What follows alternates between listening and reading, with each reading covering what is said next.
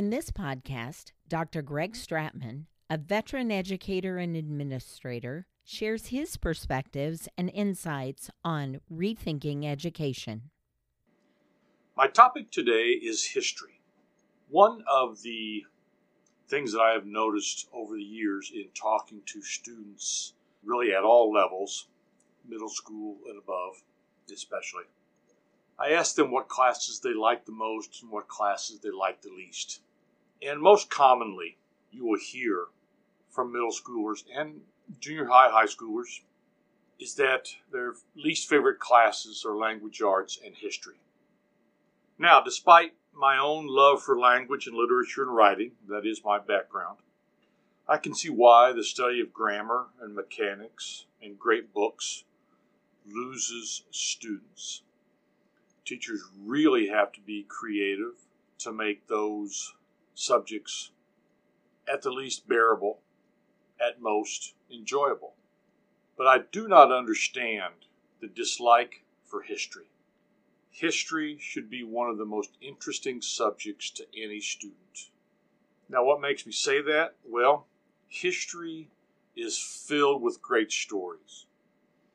It doesn't matter what era, what time period, what civilization, what continent, what culture, what peoples you happen to be studying.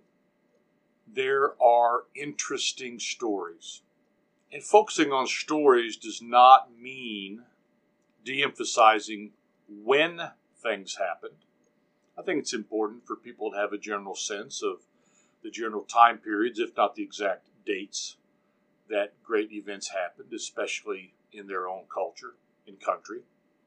But they can learn those dates in the midst of being fed stories. History is filled with intriguing characters, compelling events, and exciting drama. So why is it boring our young people? My feeling is that the primary culprit is the curricular approach that schools and boards of education are taking. And those decisions can and may lead to pedagogical weaknesses. Sometimes teachers just don't enthuse their students for the subject. They enter the class with acceptance that students see their class as a necessary evil. When I was in school, a lot of history classes were taught by coaches. And while there are plenty of coaches out there who are good teachers, the ones I had were not. Quite often coaches are hired to coach their particular sport, especially if it is a major sport, and their teaching to them is a necessary evil. I look back at my children's middle school years, and during that time, they were studying ancient history, ancient cultures and civilizations. Mesopotamia, ancient China, India, and Greece, early African, early American civilizations, Native Americans, so on and so forth, ad infinitum. Why are middle school students being introduced to the aspects of history to which they are least apt to be able to relate or to find interesting? Well, that is the age to grab their interest in history. I know middle school also studies state history, at least my kids did, in 4th or 5th grade, I believe. But you don't want to entrench a mindset of negativity towards the subject before they even really get to, quote unquote, the good stuff. Think about what kids in the United States just studying American history. Think about the stories about the Old West, about the settling of the country, the westward expansion, the cultures of the Native Americans and what happened to them, pre-colonial America, what forces led into the decision by a group of colonists to rebel against the major world power at the time. How was the American Revolution successful? And why is it less than 100 years later, the country at that time was split in half in a violent and ugly and extremely deadly civil war. What were the actual causes of that war? Most people think slavery. End of story. But it's much more complicated than that. Had to do with states' rights, President Lincoln's interest in keeping the Union together, and a variety of other things. 2 world wars within the first half of the 20th century. One much better known than the other. World War II is a more popular topic than World War I. People tend to know a lot less about World War I, even adults. What caused World War I? Why did we get into that war? 20 years later, we're back into another world war. What really motivated and drove Hitler? Why was he so anti-Semitic? Why was one of our allies, Joseph Stalin, actually worse in many respects than Adolf Hitler? And what about the decade that preceded our involvement in the Second World War? What about the Great Depression? Young people need to learn about our country. I think most especially the 20th century history that took us from a horse and buggy society to a space society. That is a tremendous step forward within a single century. Prohibition, the growth of organized crime, civil rights, presidential assassinations, the women's movement.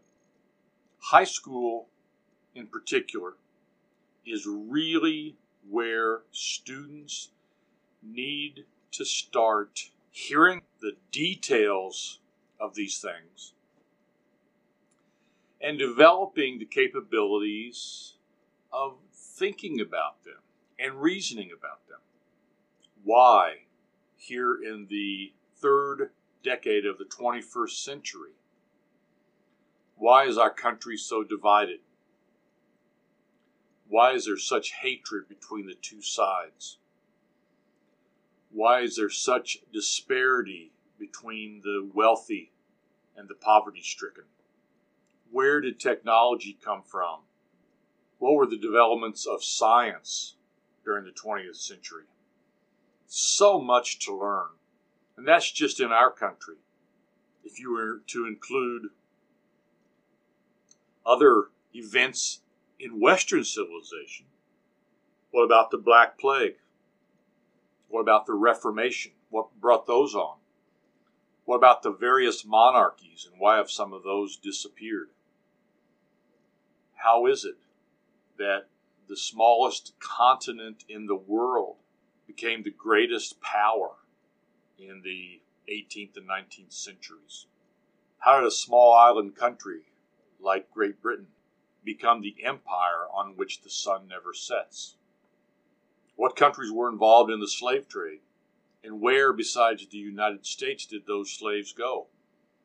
And how were African tribes and peoples involved in that slave trade? Why is Africa such an underdeveloped continent? Farther east, you get into cultures that are far different from ours. The closer cultures, the Arab cultures, the Muslim cultures in the Middle East. You go to the Far East, to China, Japan, North and South Korea, Southern Asia and Southeast Asia, India, Thailand, Vietnam. What's the deal about Vietnam? Why was that such an unpopular war? Or the decade of the 60s. Wouldn't that provide a lot of interesting stories to young minds? Think about what 1960 was like in this country with sock hops and poodle skirts and jukeboxes and the Beatles with their pop music. And then by the end of the decade, we were on the moon. We had a society of rock music, free love, free drugs. We had endured 3 significant assassinations. We had riots like we had never had in this country before.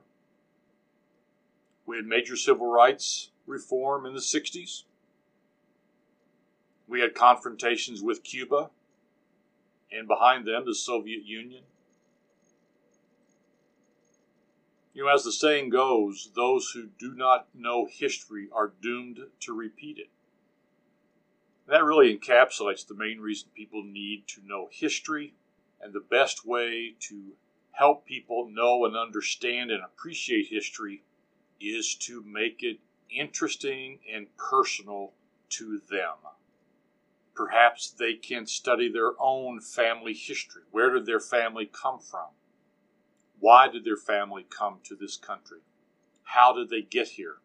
How did they survive? Where did they live? Were members of their families involved in any of the American wars? No excuse for history to be boring.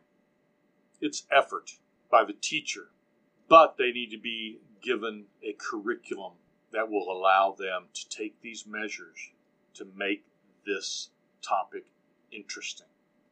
And again, it's all part of becoming a culturally literate and responsible citizen, to know what has happened in what remains a relatively short lifespan for a nation.